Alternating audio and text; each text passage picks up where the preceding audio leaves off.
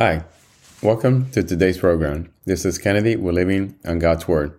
Today we're going to be reading Acts chapter 15 from the Jesus Bible, NIV edition, review key takeaways, and end our session with a prayer.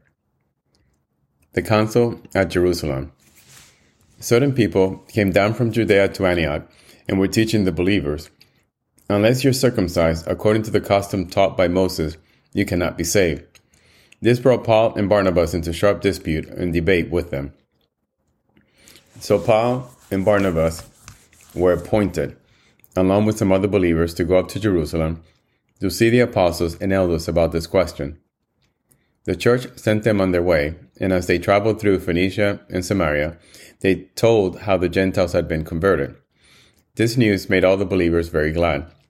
When they came to Jerusalem, they were welcomed by the church and the apostles and elders, to whom they reported everything God had done through them.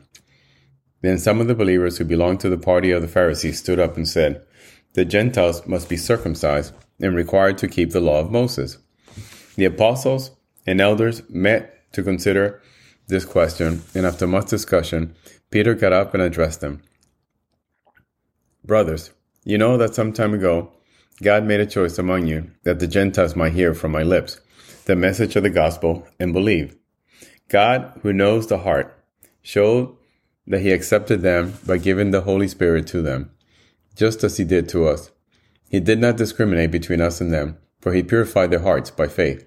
Now then, why do you try to test God by putting on the necks of Gentiles a yoke that neither we nor our ancestors have been able to bear? No, we believe it is through the grace of our Lord Jesus that we're saved, just as they are." The whole assembly became silent as they listened to Barnabas and Paul, telling them about the signs and wonders God had done among the Gentiles through them. When they finished, James spoke up. "Brothers," he said, "listen to me. Simon has described to us how God first intervened to choose the people for his name from the Gentiles. The words of the prophets are in agreement with this, as it is written, 'After this I will return and rebuild David's fallen tent.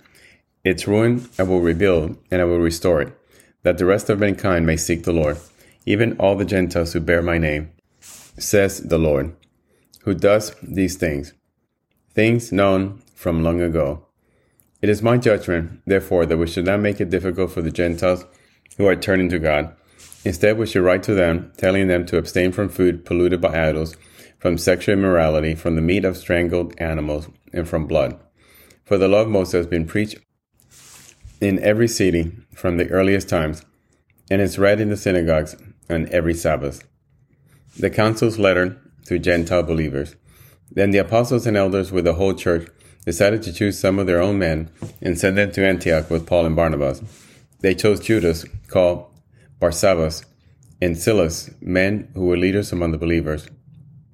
With them they sent the following letter: "The apostles and elders, your brothers, to the Gentile believers in Antioch, Syria and Cilicia, greetings. We have heard that some went out from us without our authorization and disturbed you, troubling your minds by what they said. So we all agreed to choose some men and send them to you with our dear friend Barnabas and Paul, men who have risked their lives for the name of our Lord Jesus Christ. Therefore, we're sending Judas and Silas to confirm by word of mouth what we're writing. It seemed good to the Holy Spirit and to us not to burden you with anything beyond the following requirements. You are to abstain from food sacrificed to idols, from blood, from the meat of strangled animals, and from sexual immorality. You would do well to avoid these things." So the men went off and went down to Antioch, where they gathered the church together and delivered the letter. The people read it and were glad for its encouraging messages. Judas and Silas, who themselves were prophets, said much to encourage and strengthen the believers. After spending some time, they were sent off by the believers with the blessings of peace to return to those who had sent them. But Paul and Barnabas remained in Antioch, where they and many others taught and preached the word of the Lord. Disagreement between Paul and Barnabas. Some time later, Paul said to Barnabas, "Let us go back and visit the believers in all the towns where we preach the word of the Lord, and see how they're doing."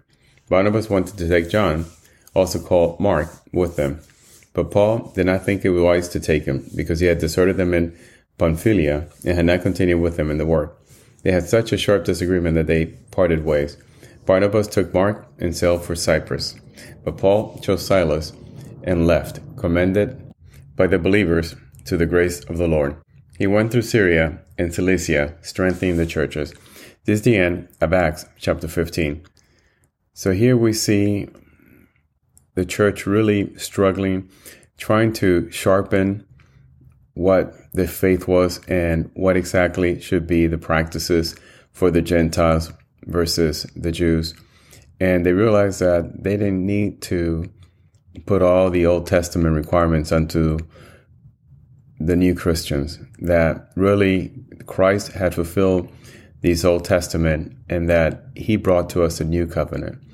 And therefore, instead of burdening the new believers with this yoke of circumcision and other practices, they chose to free them and to acknowledge that God had freed them and that God was saying that belief in Jesus and his resurrection was all that was needed for them to be saved and for the Holy Spirit to descend upon them. So let us pray. Father, thank you so much for showing us that we don't need to follow all these rules outlined in the Old Testament. We don't need to burden ourselves with practices and definitely avoid idol worshiping. That, Father, you came and you gave your life, and with that single act, that most powerful act for someone with no guilt, sinless, to take on the burden of this world, all the sins, that alone will wipe out our debt forever. And all we need to do is believe in you. So let us understand that we're free to live our life, and we just need to follow you. We just need to obey you, Lord. We need to know that we are Christians who are free. We are Christians who are empowered by the Holy Spirit, by our faith in Jesus Christ, to just praise you without anything in between, any practices and sacrifices, and definitely not idol worshiping, but just to be free to love you, and for the love to flow freely from you, the pure love out of your heart to us. So Father, let us also be vessels to others of this love. Let us not impose on them our worries and our fears and our terrors. Let us just accept people and know that they're on their path, that you put them. And so, Father, we commend our family, our friends, our loved ones to you, because we know you created them. You have a plan. You have a purpose for them. And there's not a lot we can do. We need to surrender our belief that we can control things, that we can manipulate things, because, Lord, everything has a plan, a godly plan. And so we just surrender this to you, Father. Do your will, not our will. In Jesus we pray. Amen. This concludes today's reading and interpretation of Acts chapter 15.